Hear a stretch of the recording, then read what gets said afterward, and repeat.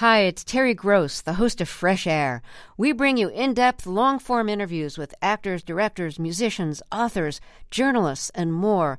Listen to our Peabody Award-winning Fresh Air podcast from WHYY and NPR. Hey, it's Vic. Before we get started, I want to warn you that in this episode, I speak with someone who was greatly affected by a mass shooting in Colorado in 1993.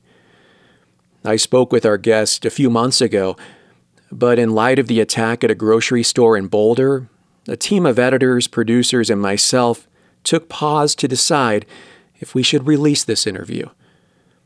We know that this conversation about someone impacted by a similar crime may be difficult to hear right now, especially in the weeks after multiple shootings have occurred in states across the country.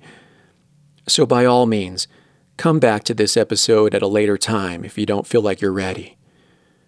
But let me say why we're moving forward with this episode. This is a story about a different kind of victim in a mass shooting. Not someone remembered on the news for their heroism or anything like that. Quite the opposite. Today's guest is a victim and at the same time bears some responsibility. And she takes full account for her actions nearly 3 decades ago. And let me say, she was not there at the shooting and wasn't part of whatever led up to it. But she was prosecuted and did pay a significant price for her involvement in the crime's aftermath. Colorado Public Radio has covered numerous angles of mass shootings, and you could find that coverage on CPR.org. But Back from Broken is a show about people recovering from the greatest challenges of their lives. And this episode is definitely that. We appreciate the trust you place in us to tell tragic stories in an empathetic, fair, and professional manner. We thank you for listening, and I hope you still take that away from today's episode. One last thing. This episode does contain strong language and discussion of suicide and violence, which may not be suitable for all listeners. In 3, 2, 1. On Back from Broken, we often talk about recovery from alcohol or drug addiction and mental health issues. Today, we're going to get into something different. In this episode, how a lapse of judgment and bad decisions changed a young woman's life. I was 16 years old, and I was in over my head. Tracie Lechman was in the news a lot back in the mid-1990s. One night in December of 93, her boyfriend, Nathan Dunlap, showed up at her door carrying a duffel bag, a gun, and lots of cash. Dunlap had just murdered 4 people and injured another at a Chuck E. Cheese restaurant in Aurora, Colorado. In the aftermath, Tracie tried to help protect Dunlap from the police and was charged as an adult for her actions. Tracie has never publicly told her story of that night outside of a courtroom. But a few months ago, after hearing a Back from Broken episode, Tracie sent me an email. How are you? I am good. I'm nervous. She said she wanted to tell me about her life after that night, how it affected her decades later, and put her on her own path to recovery.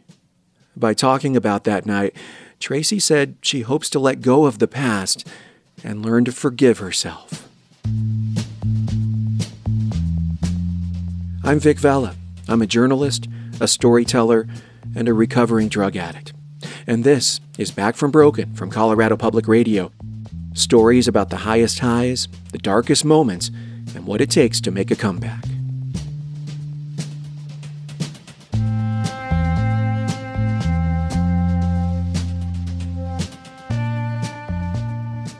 Tracie Lechman grew up like most teenagers, hanging out at malls with her girlfriends and, yes, checking out boys too. I had 2 friends, and we just hung out all the time. We would ride the 15 bus, the Colfax bus, just for fun, just to see if we could meet cute guys. Then one day while she was sitting in the back of the bus with her girlfriend, she notices Dunlap. Me and my friends, we were riding on the bus. He also got on the bus. And I was attracted to him. Yeah, and then from there, a relationship quickly started up. Tracie was 15 years old when she met Nathan Dunlap. He was her first boyfriend, and they spent hours fooling around and watching TV. We really liked Beavis and Butthead at the time. Who didn't, right? Right. Yeah, it was, yeah. And how would you guys interact while watching it? Oh, we would just laugh, or a lot of times we would just like play wrestle. I've always been kind of a scrappy kind of girl, being so small. I never liked being bullied or the fact that boys were physically stronger than girls, so I was always trying to prove my strength. Tracie just felt right at home hanging out at Dunlap's place. Over the months, they developed a deep and loving relationship. Tracie didn't care that Nathan was 3 years older. For her, Nathan was a catch. She said he was more mature than boys her age, and he was kind and generous. She was 16 years old and in love.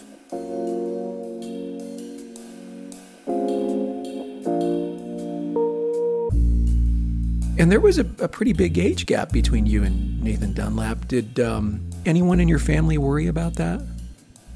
No, there was 3 years difference. And in my environment, it was not an issue. My friends, they all dated guys 2 to 3 years older. Yeah, it was never an issue. But now I look back on it as a parent and I'm like, oh my God. I would never let my daughter date, if she was 16, date a 19-year-old. But back then, it wasn't a thing. Then, on December 14th, 1993, everything changed. Tracie said Nathan called her that night. He was at the Chuck E. Cheese where he'd recently been fired from and told her he was there playing video games. At some point, he then hid in the restroom and stayed there until just after closing. When he emerged, he shot and killed 4 of the remaining employees and injured another. He stole money from the safe. After the shooting, Dunlap went to Tracie's place. Him being the love of my life, I was like, didn't want to believe that what he had done. I didn't want to believe. It was just my Nathan that was there that night, and he needed help.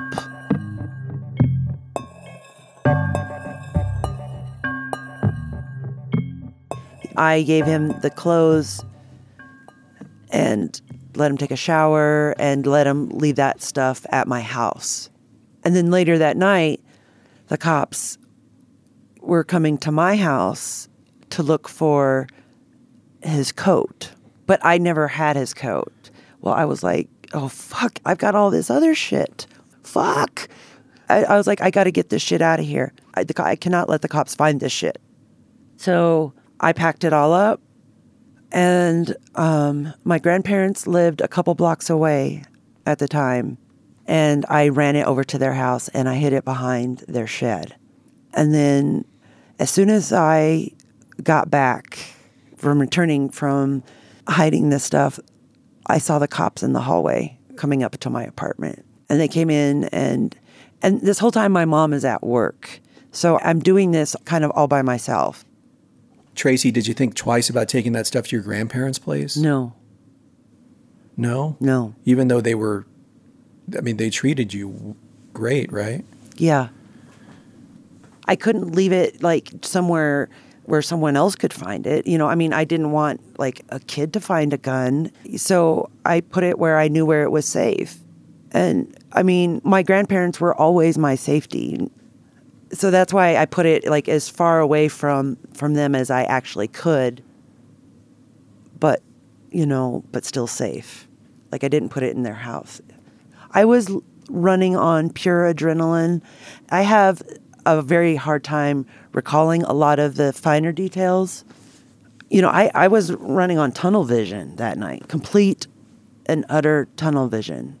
So was there ever a voice in your head saying, Tracie, don't help him. You need to call the police right away? No, there wasn't.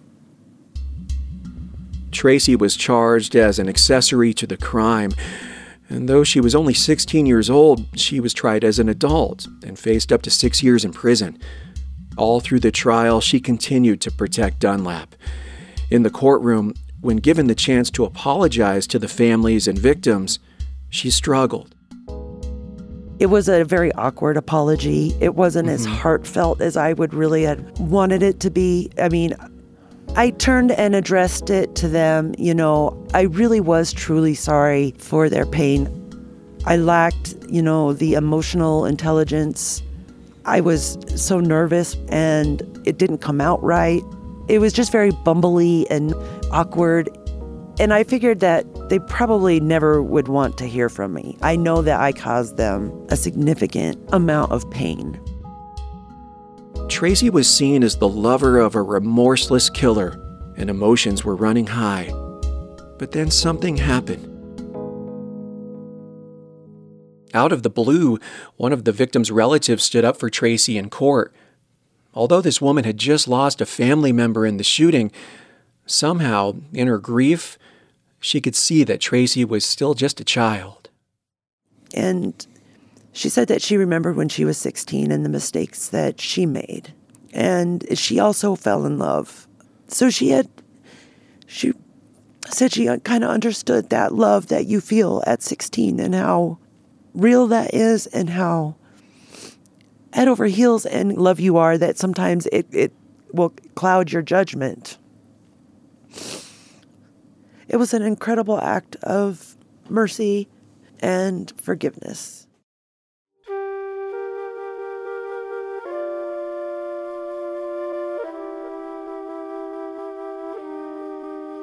Tracie believes that one act of compassion helped shorten her sentence.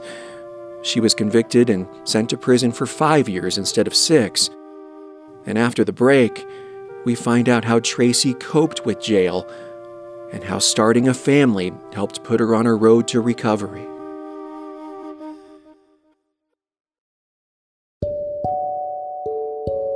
Hey, it's Vic. I really appreciate you being a Back from Broken listener. It means a lot. Now, can you do me a favor? Can you take a moment to find Back from Broken on whatever podcast app you use, like Apple Podcasts or Spotify, and give us a like, a rating, and even a review? If you think what we're doing matters, if you think it's important to talk about recovery with compassion and hope, all you got to do to help spread the word is like, rate, or review this podcast. It really does help other people find Back from Broken. Thanks for listening, and thanks for supporting podcasts from Colorado Public Radio.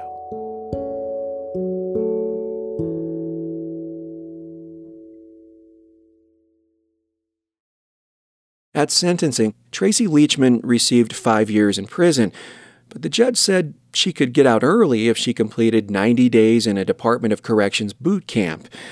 The camp was a frightening place for a teenager, so Tracie had to grow up really fast. She had no friends or allies. I was terrified, absolutely terrified. Yeah, I just pretended, like I totally got this and I'm not scared, even though on the inside I was terrified. The boot camp program was designed to correct behavioral issues using military drills. It was like literally physical torture. I mean, it was so many push-ups, so many jumping jacks. They would get inches from your face, like an inch or two away, and yell at the top of their lungs. Their spittle would be flying on their face, and you'd have to stand at a position of attention and take it and not look them in the eye, because they would scream at you. After completing boot camp, Tracie's sentence was changed to 5 years of probation. The boot camp had a profound effect on her. The tough, military-esque lifestyle forced Tracie to change, and she told herself that she'd never go back there. In her early 20s, after completing probation, she started looking for her first job. But she was worried that potential employers might recognize her name from the newspapers and find out about her past. But when they did background checks, the records only showed that Tracie had been charged with accessory to a crime. Shortly after her release, Tracie met a new guy, found a job she loved, and for the first time, she was happy. So you guys were 19. And how did you meet him? My little sister and his little sister were best friends, so I kind of knew of him and actually didn't really like him at all. Okay. I can ask, why didn't you like him at first? I just kind of felt like he was a kind of a punk. Okay. And you met him like right after you got out of prison, right? I actually started to get to know him right after I got out of prison. He had called one night to talk to my sister, and she wasn't home, but we ended up talking on the phone for several hours. It was on from there. How did the light go off for you? Because you talked about him being a punk, but then now during this phone call, you're talking for a long time. Several hours is a long time to be on the phone. What was it about him during that phone call that kept you on? Because I got to see a different side of him. I got to what was underneath that punk layer. You know, he was very sweet and respectful and kind, very kind. Did he say anything in particular to sweep you off your feet, to woo you? No, it wasn't nothing like that. I mean, my feelings for him grew, I think after about a month, I knew that this was somebody that I wanted to spend the rest of my life with. Well, let's talk about your first baby. When you had your first child, Tracie, what was that like? Oh, it was the best thing that ever happened to me. Oh, the love that you experience, when they first are put into your arms, it's just, he became my whole world. It was incredibly satisfying, and I loved being a mom. I still enjoy being a mom.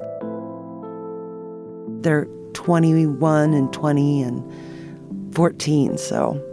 You got your hands full, but it sounds like they're growing up pretty good. They are. I'm very proud of them, and they're amazing. They're amazing human beings. I love them.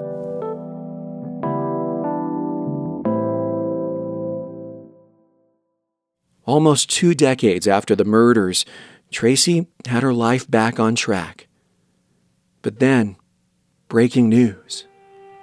The state's first execution in more than 15 years is on hold. Governor John Hickenlooper's decision yesterday to indefinitely postpone Nathan Dunlap's execution. In May 2013, a judge finally set a date for Dunlap's execution. But shortly after that, Colorado Governor John Hickenlooper put the execution on hold with a temporary reprieve. Is it just and moral? If you make a decision to take this person's life, is it a benefit to the world? So there was a lot going on, and the murders were in the news again. It was a difficult time for the victims' families. For Tracie, the news took her totally by surprise and forced her to confront some of her deepest problems. Pretty soon, news reporters were at her door, and Tracie had to tell her children about her past. I freaked out. And then the news also found me, and they came knocking at my door. That was my worst fear. I didn't want my children tainted by my fuck up. So they knew that I had gotten in trouble, but they didn't know the full extent of it all. That was like my worst fear, is to be exposed again, to be in the news for all the wrong reasons, and all these wounds being ripped open again. I wasn't prepared for it. I wasn't prepared for the tidal wave of emotions and memories. Did you talk to them all together, or did you pick a moment when you could talk to them individually about this stuff? I picked moments where I could talk to them individually, when I knew each one was ready to understand and process what my story was. And what was it like I mean, how were you feeling when you were telling them about your past? Shame. A lot of shame, but strength also. What was their reaction? They were just they were quiet, and they just kind of digested the news, and, they would ask a few questions, but I hope that, my perspective, the information that I shared with them, because I could kind of give them an intimate knowledge of what happens when you screw up. So to help steer them away from anything that might land them in trouble like that. Tracie's life was spinning out of control. She just started work as an EMT, and the stress of the murders were coming back into her life. So a doctor prescribed opioids to help Tracie manage. She quickly became addicted to Percocet. So I was having a lot of flashbacks, and then my drug use absolutely started getting out of control at that point. Desperate to get her hands on more drugs, she stole them from her EMT unit. She couldn't stop herself. Then one day, she decided that she wanted to end everything. I was up in the ante on taking as many Percocets as I could get my hands on. Eventually decided that this is no longer worth it. I'm done.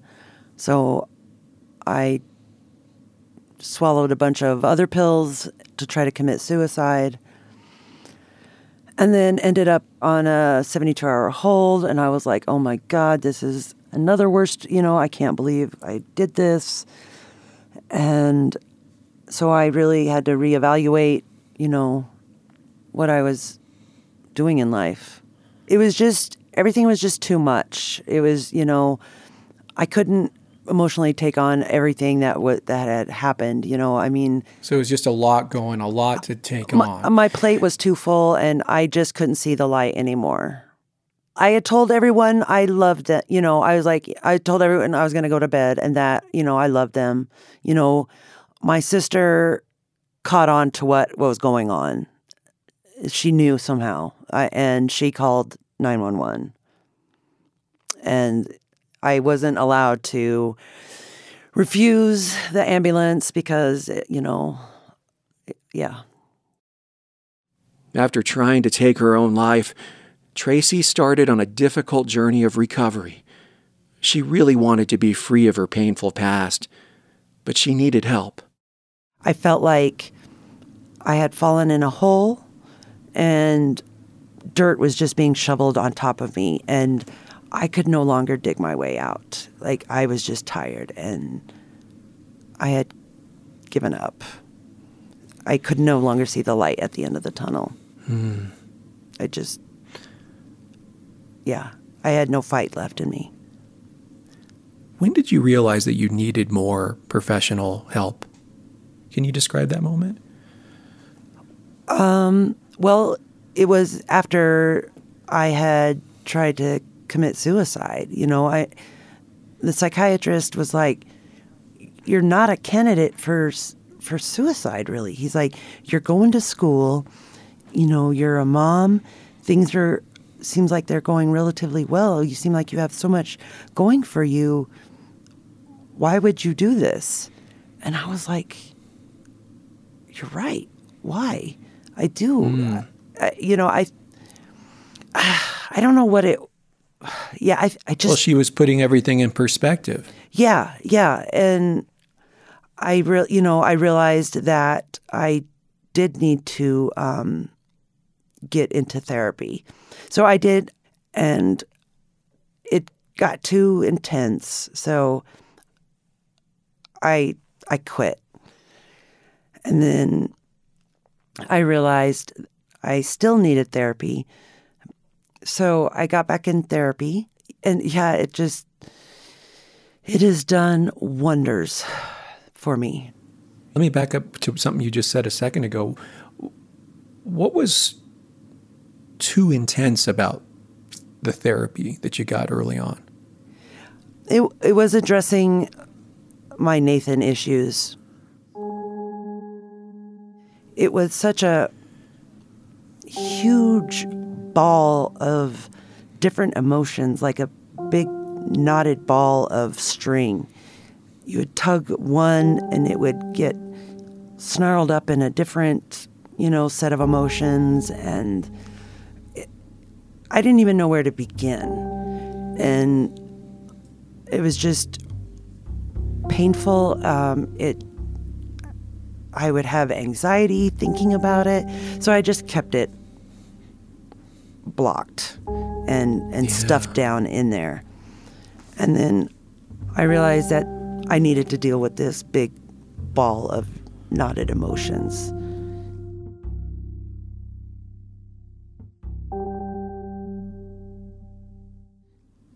And, my therapist has been great in helping me untangle all of that crap. The road to recovery means different things to different people. How much did the thought of caring for your children help in your recovery? It was everything. I realized I never, ever, ever want to let my kids down again. And I traumatized them when I attempted suicide.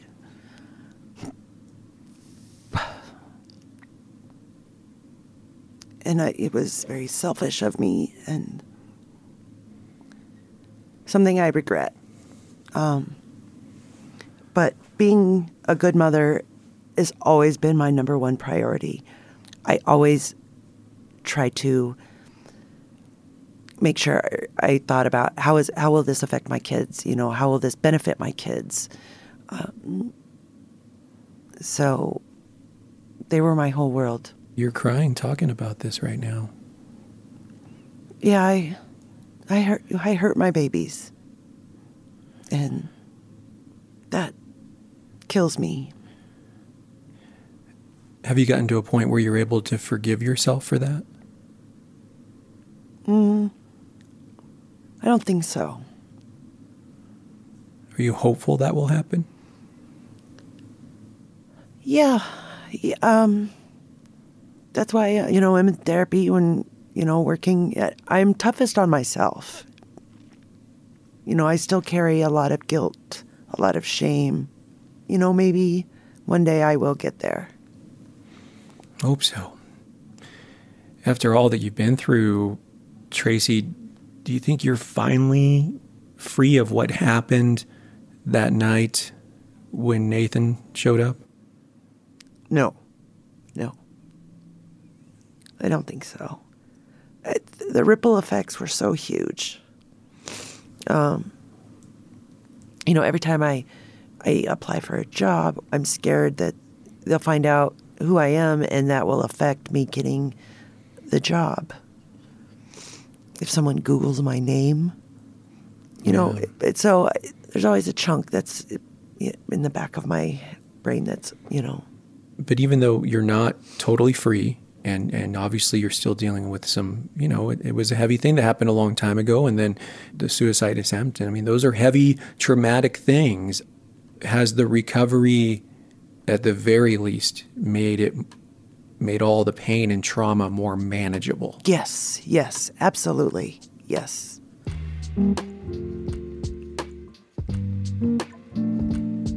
I can now recognize some of that and how to process it in a more healthy manner.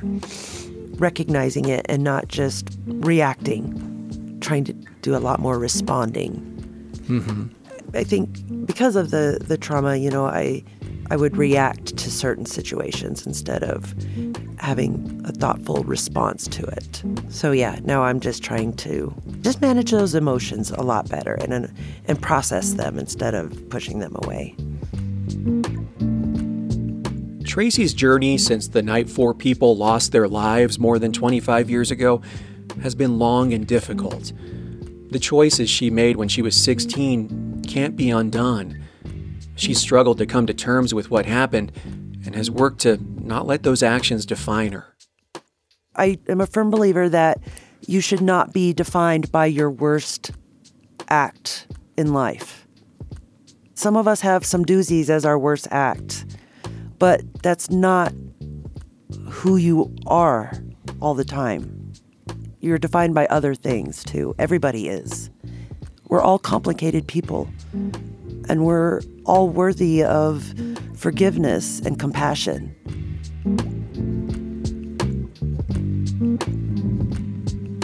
After getting professional help and taking steps to overcome her past, Tracie studied to become a legal assistant and paralegal. She's worked in private practices and with the Denver Public Defender's Office.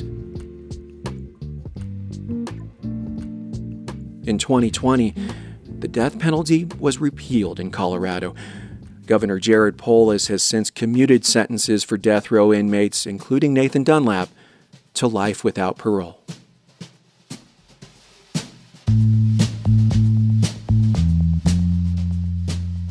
Back from Broken is a show about how we are all broken sometimes and how we need help from time to time.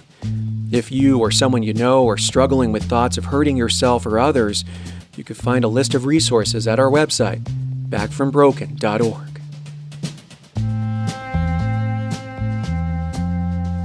Thanks for listening to Back from Broken. Please review the show on Apple Podcasts. It helps other people find it. Back from Broken is hosted by me, Vic Valla. It's a production of Colorado Public Radio's Audio Innovation Studio and CPR News. Our lead producer today was Joe Erickson. Find a list of everyone who helped make this episode in the show notes. This podcast is made possible by Colorado Public Radio members. Learn about supporting Back from Broken at CPR.org.